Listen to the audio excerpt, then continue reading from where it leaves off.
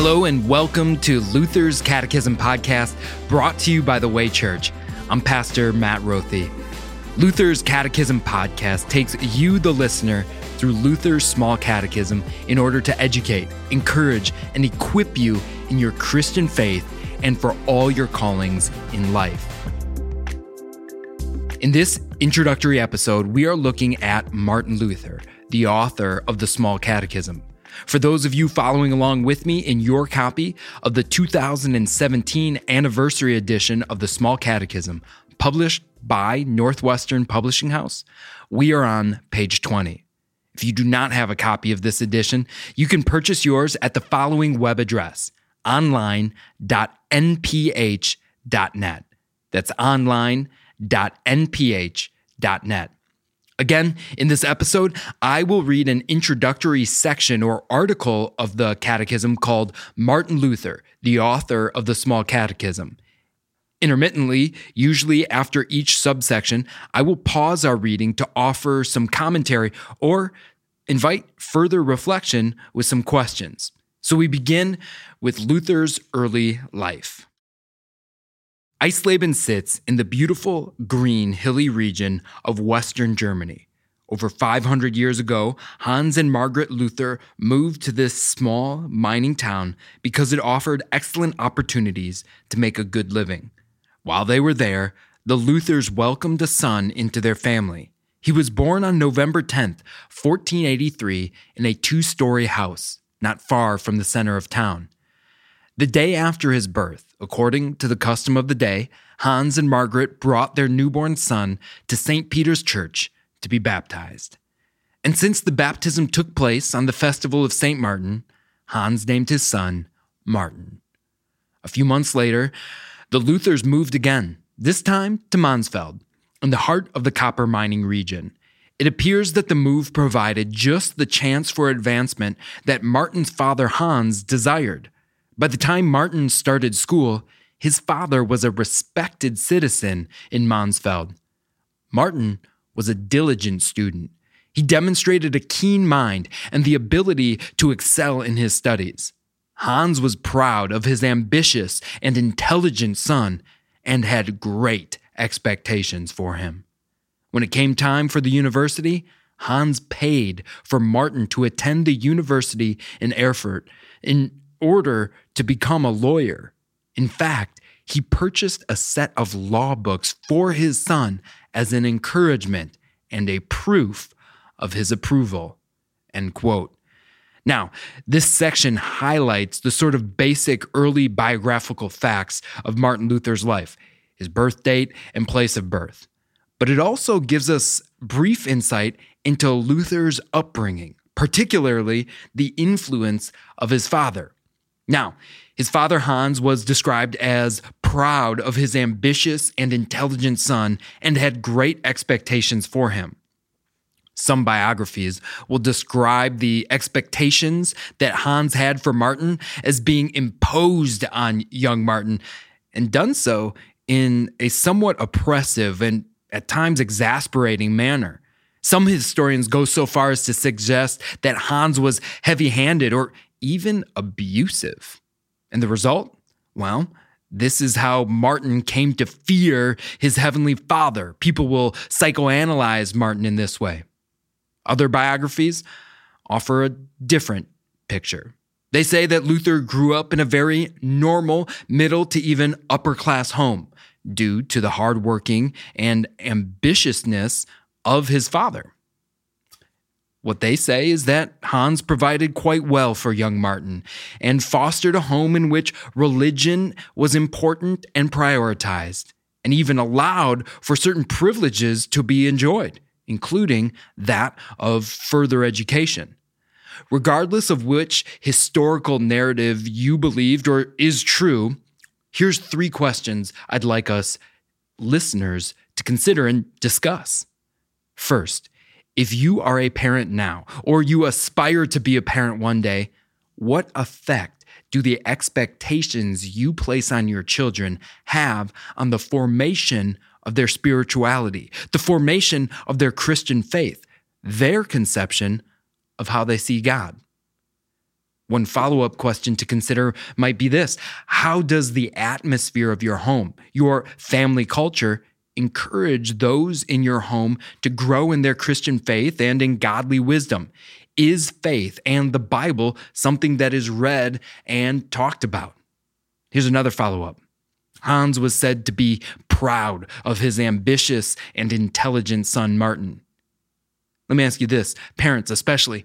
For what sort of things do you communicate to your children that you are proud of your children? Is it their ambition, their intelligence? Is it their looks? Is it their accomplishments? Is it their efforts? Now, there's nothing necessarily wrong with any of those things if that's your answer, but let me ask you this. Do you tell your children, parents, that you are proud of them and their God-given faith and their love of Scripture, their love of Christ, and fruits of their faith, their example of godly living? Do we tell our children that? That's the first question that parents or aspiring parents should consider: how we raise up the children in our home. The second question, this one is for all of us, parents, children, and everybody else. Let me ask you this: how did the expectations placed on you as a child, how did the parents that you had and the home that you grew up in shape you, spiritually speaking? Something to consider. And it leads us to our third question, a final question that, before I do, I'll offer a bit of a disclaimer, if you will. I don't suspect or assume that you were taught or influenced to believe wrong things at an early age in your life. But it's possible, of course. So here's the question. What do you believe now that's based primarily on the way you were brought up or the people who brought you up rather than on Scripture? Here's what I'm getting at with this question. If there might be something that you hold on to, something that you may have been taught at some point in your life, I'd like to encourage you to examine those beliefs in the light of Scripture. Take that idea captive to Christ, as Scripture says. Hopefully this podcast, which will take you, the listener, through Luther's Small Catechism in order to educate, encourage, and equip you in your Christian faith. Hopefully this podcast affords you the opportunity for that level of self-examination. Okay, let's continue with the next section. Luther becomes a monk. But something troubled Martin. He was sensitive and wondered if he was good enough for God. After a visit home, Martin made his way back to the university. Whether he noticed the sky or not along the way, the weather began to change. He quickened his step as he heard the thunder rumble in the distance. The storm was moving quickly in his direction. Then suddenly it broke, and he found himself in the middle of a fierce storm. A flash of lightning and the crack of thunder were so near, he thought he would die with the next flash and crack. In desperation and panic, he prayed, "Saint Anne, help me. I'll become a monk." The storm, with its flashes of lightning and cracks of thunder, changed his life.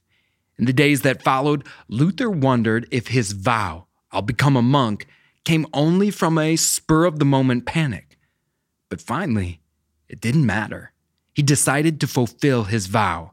He became a monk and believed that if he was diligent in his fasting, vigils, prayers, confession, and study, he would make himself good enough for God. He believed that God welcomed only people who made themselves good and that God was angry with everyone else. So Luther sought to offer God what the church demanded. He worked hard to become the perfect monk so he could change God's anger to love. End quote. Now, the storm story that is covered in this section is quite famous in Lutheran circles, but it often leads us to the conclusion that this was, in fact, a spur-of-the-moment decision that Luther made to become a monk or a vow he made in the heat of the moment. And it could be. But what we also know is this, that for some time before this storm, Luther had developed an interest in theology. He stuck to his studies to become a lawyer for fears of disappointing or angering his father Hans, but the truth that we know is he wasn't really that engaged or enthralled with the idea of becoming a lawyer. So there's some historical background there. But in this following and subsequent subsections, we're going to get into the wrong theology that Luther was starting to try to correct in becoming a monk. But for now, I want you to note this. Even here in this section, we see the development of a Lutheran distinctive, the doctrine of vocation. We see Luther wrestle with the decision of becoming a monk and serving God in that way, trying to earn God's favor in that way, or serving God as a lawyer or any other profession.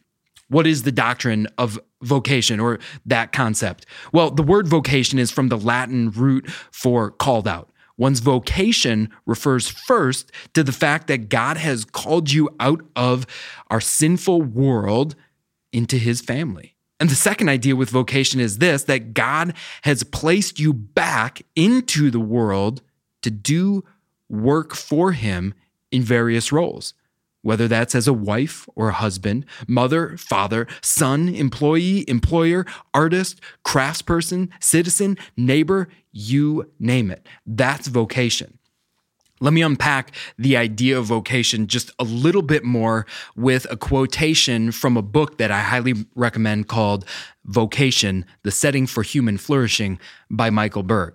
Now, this quotation gets at the theology that Luther was wrongly believing at the time, and also you're going to see the right theology develop throughout our reading of this article, and also, obviously, the history of Luther's Reformation. So here's the quotation from Vocation, The Setting for Human Flourishing by Michael Berg. Our vocation comes directly from our justification.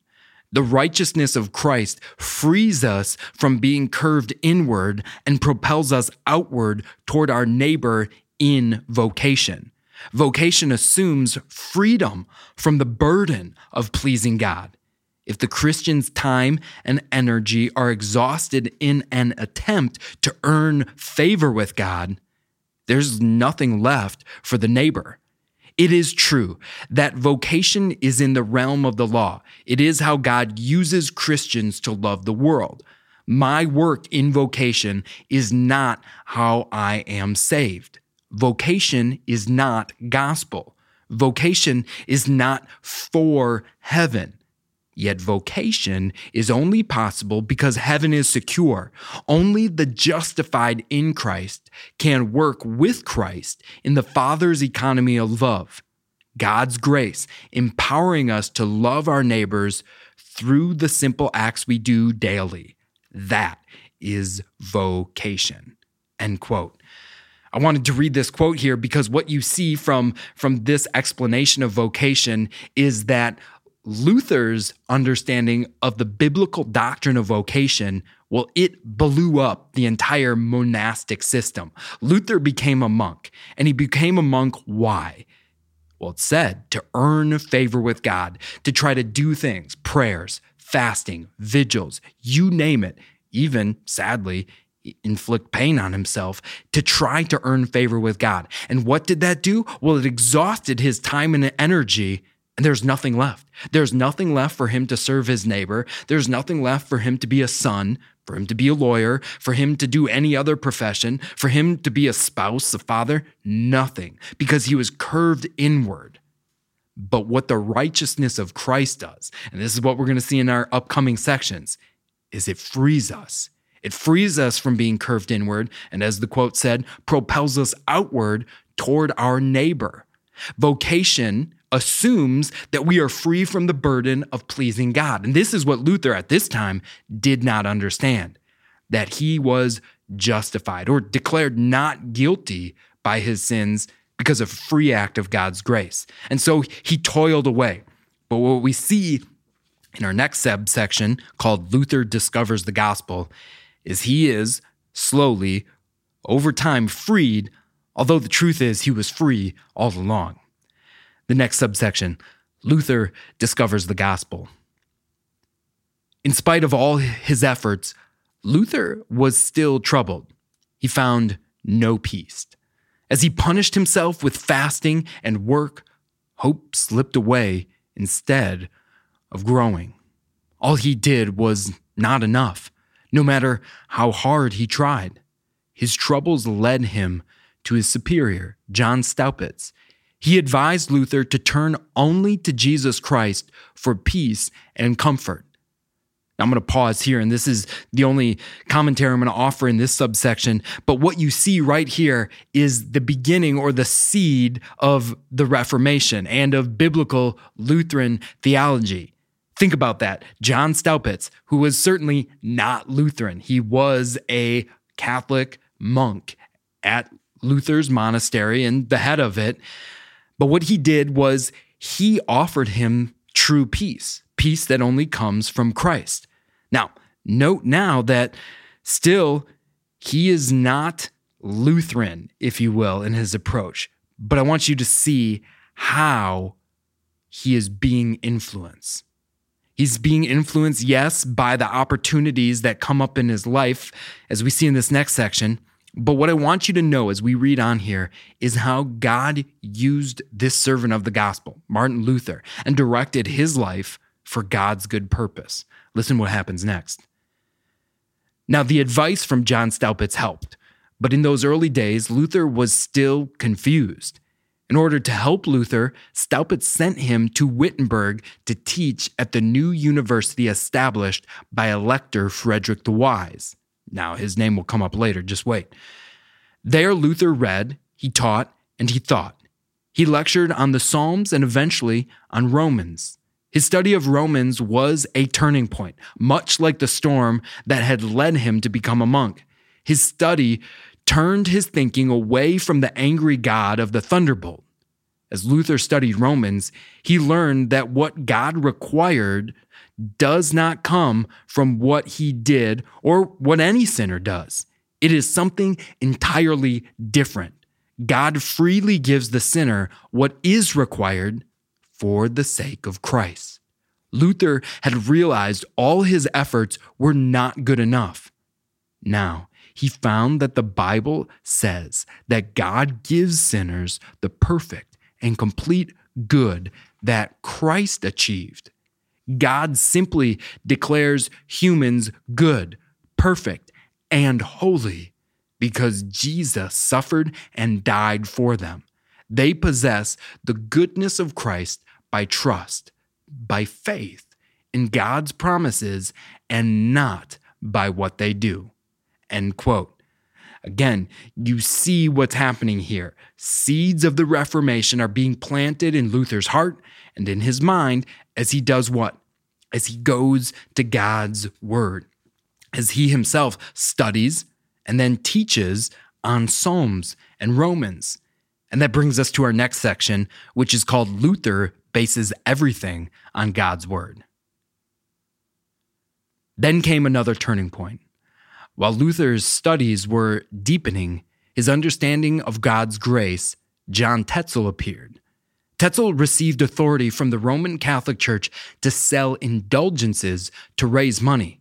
Indulgences were official documents of the Roman Catholic Church that promised to release those who bought them from the obligations required by the Church.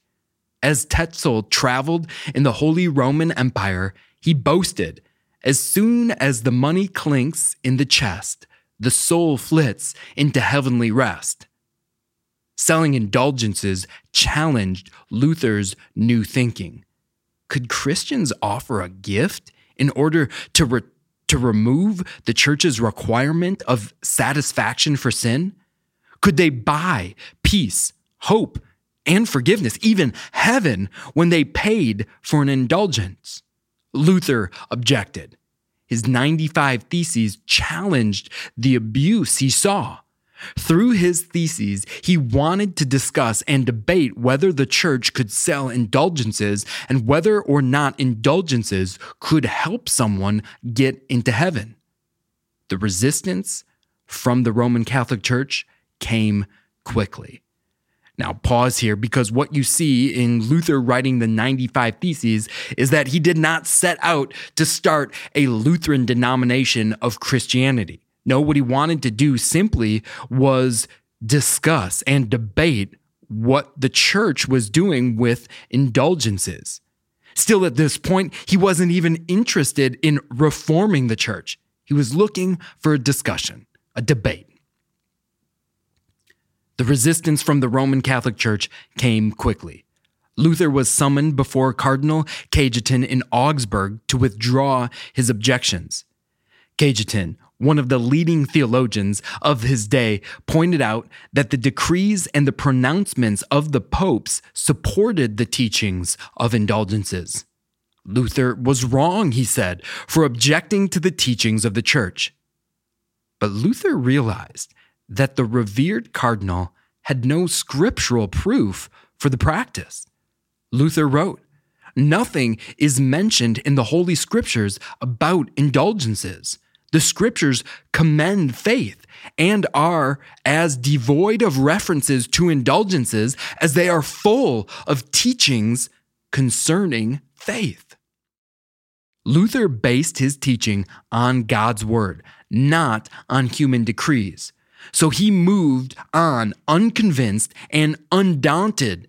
In addition, Luther's understanding of the gift of God through faith in Christ provided him the courage to write and object even more. He was sure that the Bible was more important than what any human said.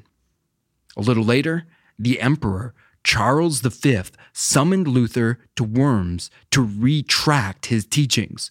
Luther stood before the emperor, the princes, and many leaders of the Roman Catholic Church and confessed, "Unless I am convinced by the testimony of sacred scripture or by evident reason, since I do not accept the authority of popes and councils, for it is evident that they have contradicted each other, my conscience is captive to the word of God. I will not recant anything. For to go against my conscience is neither right nor safe. Here I stand. I can do no other. God help me. Amen." The important truth: teaching must be based on the Bible, motivated Luther and guided his thoughts for the rest of his life. But he left Worms an outlaw. The emperor signed the Edict of Worms, which was a warrant for Luther's arrest and capture. The edict also threatened anyone favoring Luther and his works in any way. End quote. So we've already noted that Luther did not start out to start any kind of denomination or Christian sect. He wanted to debate theology, teaching of the church. He wanted only later, as we'll see, to reform the church. We will, throughout this podcast, deepen our understanding in the theological and biblical significance that's taking place here along Martin Luther's journey through the Reformation. But what I want to point out in this subsection is this: Luther's confidence. Now, we passed over what occurred in somewhat of a cursory manner for the sake of this brief introductory article, but the significance of Luther standing before the Holy Roman Emperor Charles V, we can't miss it. Here's what took place, little more detail. What was going on was the Diet of Worms. A diet is simply an assembly or a major conference of the Holy Roman Empire. It was held in Worms in Germany in 1521. Now, because Luther had confessed all of these things that were antithetical to the church's teaching at the time, Luther was called before political authorities, rather than the Pope or a council at the time, to take his teachings back, to recant them. What had happened leading up to 1521 is Pope Leo X condemned 41 of Luther's 95 theses. He gave Luther time to recant. But he later sent Luther a letter, a bull, saying that he was in the wrong. And Luther publicly burned the papal bull and refused to renounce his teachings. The result? Luther was excommunicated from the Roman Catholic Church in January of 1521. Now, while the emperor should have then arrested or maybe even executed Luther, there was a heavy influence. Remember, I said we'd get back to Elector Frederick the Wise before. Well, he was led to defend Luther, or at least defend him to the point where he would get a trial or a hearing at the Diet of Worms. And that's what took place. Luther went before the Diet. In response to his questioning, Luther admitted that the books that were set before him were his. And when he was asked to take them back, he asked for time to consider the question. The next day, again before the assembled Diet there, this conference led by the Holy Roman Emperor Charles V, Luther refused to recant from his works. And I read that quotation that is attributed to Luther at the time. Very famously, he said, "Here I stand, I can do no other." Here's my question to you. Where do you get the confidence to do something like that?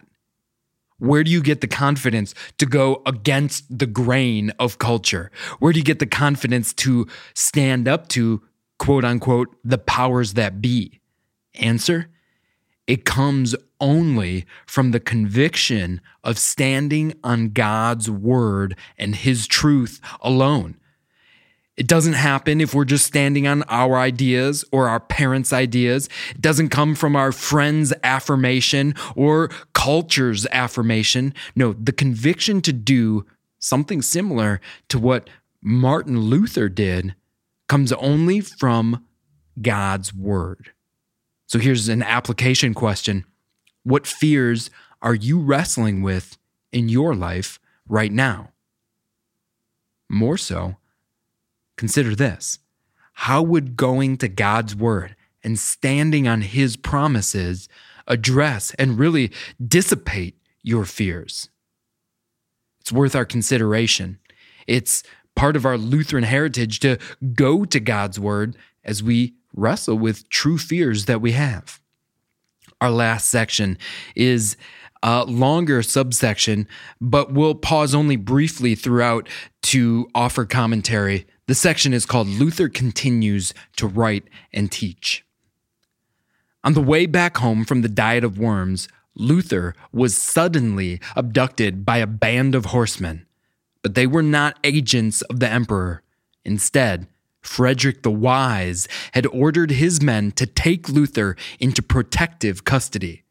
They led him off that night to the Wartburg Castle. For the next few months, Luther grew a beard and learned the ways of a knight. To all at the castle, he became Knight George. For Luther, this became a time to write. He sent his writings back to Wittenberg, where they were published. The most important task Luther began while at Wartburg was the translation of the New Testament into German. He wanted to put the Bible into the hands of the common people so they could read it for themselves. Luther wrote, "When you open the book containing the Gospels and read or hear how Christ comes here or there, or how someone is brought to him, you should therein perceive the sermon or the gospel through which he is coming to you, or you are being brought to him." End quote. After about a year at the Wartburg Castle, Luther returned to Wittenberg. The Edict of Worms still condemned Luther as a heretic and guilty of high treason. But the truths of the Bible were more important than even life itself. Luther did not look over his shoulder. His faith drove him forward. Luther's ideas spread quickly throughout Germany and throughout Europe. He continued to write. So the presses all over Germany and Europe printed more, and people read more. But his ideas were not new. He tested his ideas and compared them to the Bible. He wrote what agreed with the Bible. Many theologians of the church throughout the ages also believed the same things Luther confessed. Luther and many who agreed with him felt it was time to bring the Christian church back to what the Bible said. Time to reform the church. Pause for a moment here. Now, throughout the reading of this article, I've pointed out times throughout the Reformation history that Luther wasn't looking to reform. He was merely looking to discuss or debate certain points of doctrine. Now we see it is time. Luther determined that it wasn't in the interest of the Roman Catholic Church to go back to the foundational truths of Scripture. So he set out to reform, and he did so mainly through his writing. Another note and a point of interest that I want to share here is how the spreading or the quick spreading of his writings came about.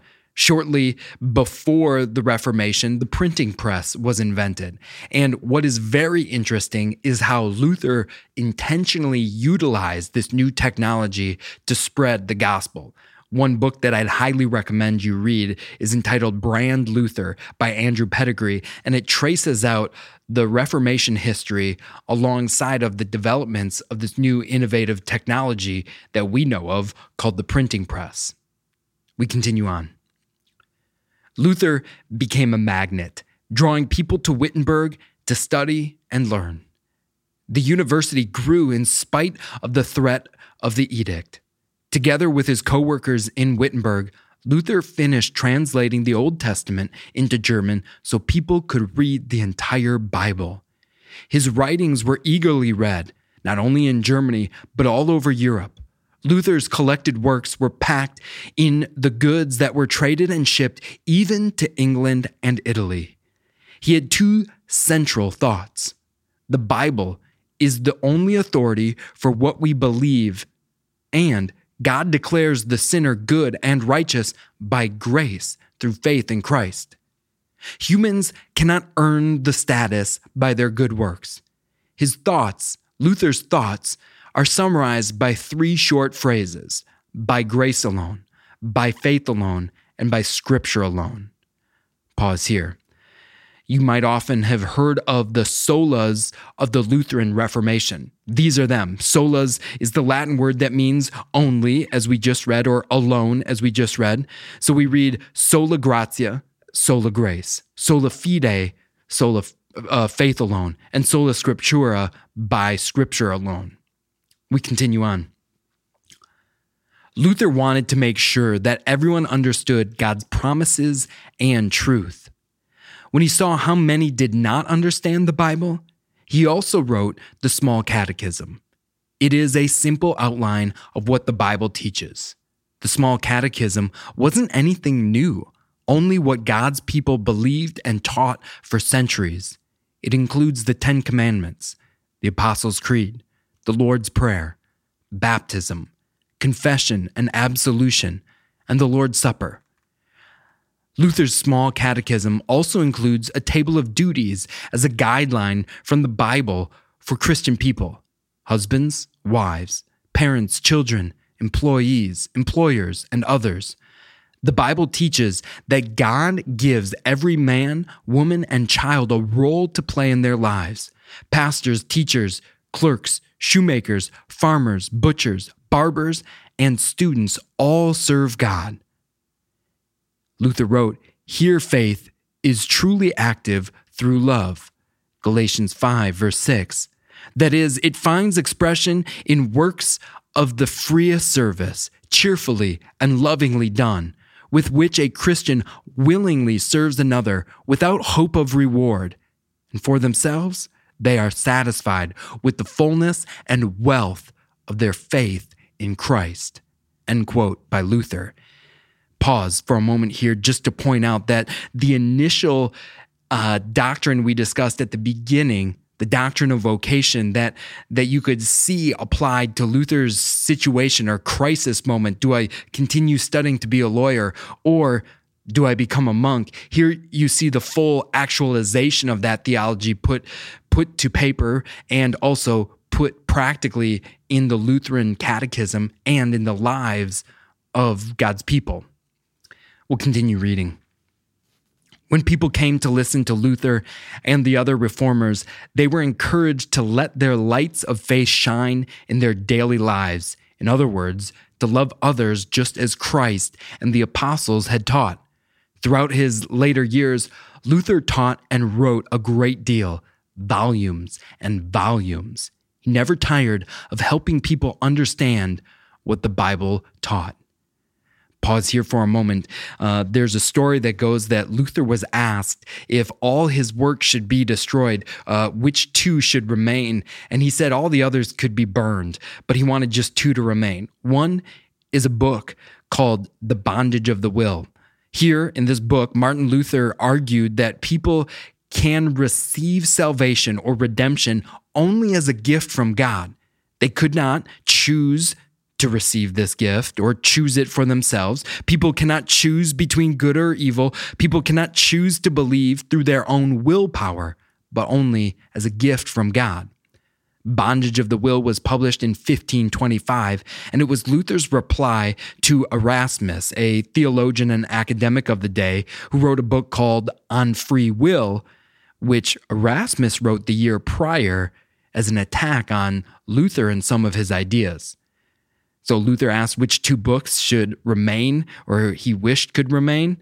Bondage of the Will was one, the Catechism was the other.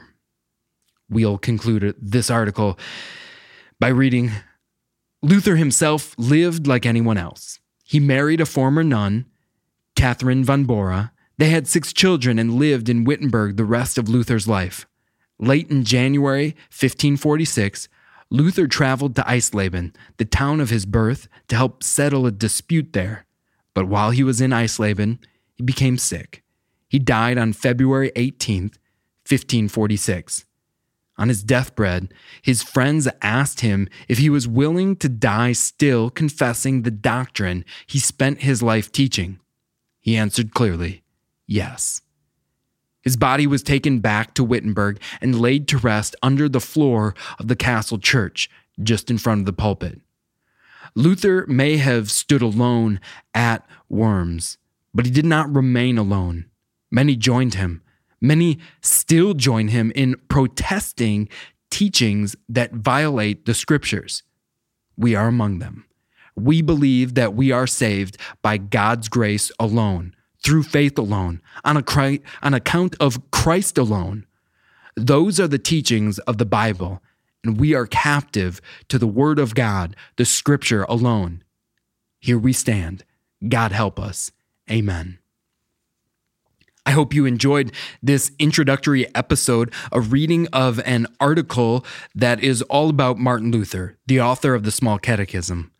Again, this podcast follows the particular edition, the 2017 anniversary edition, published by Northwestern Publishing House.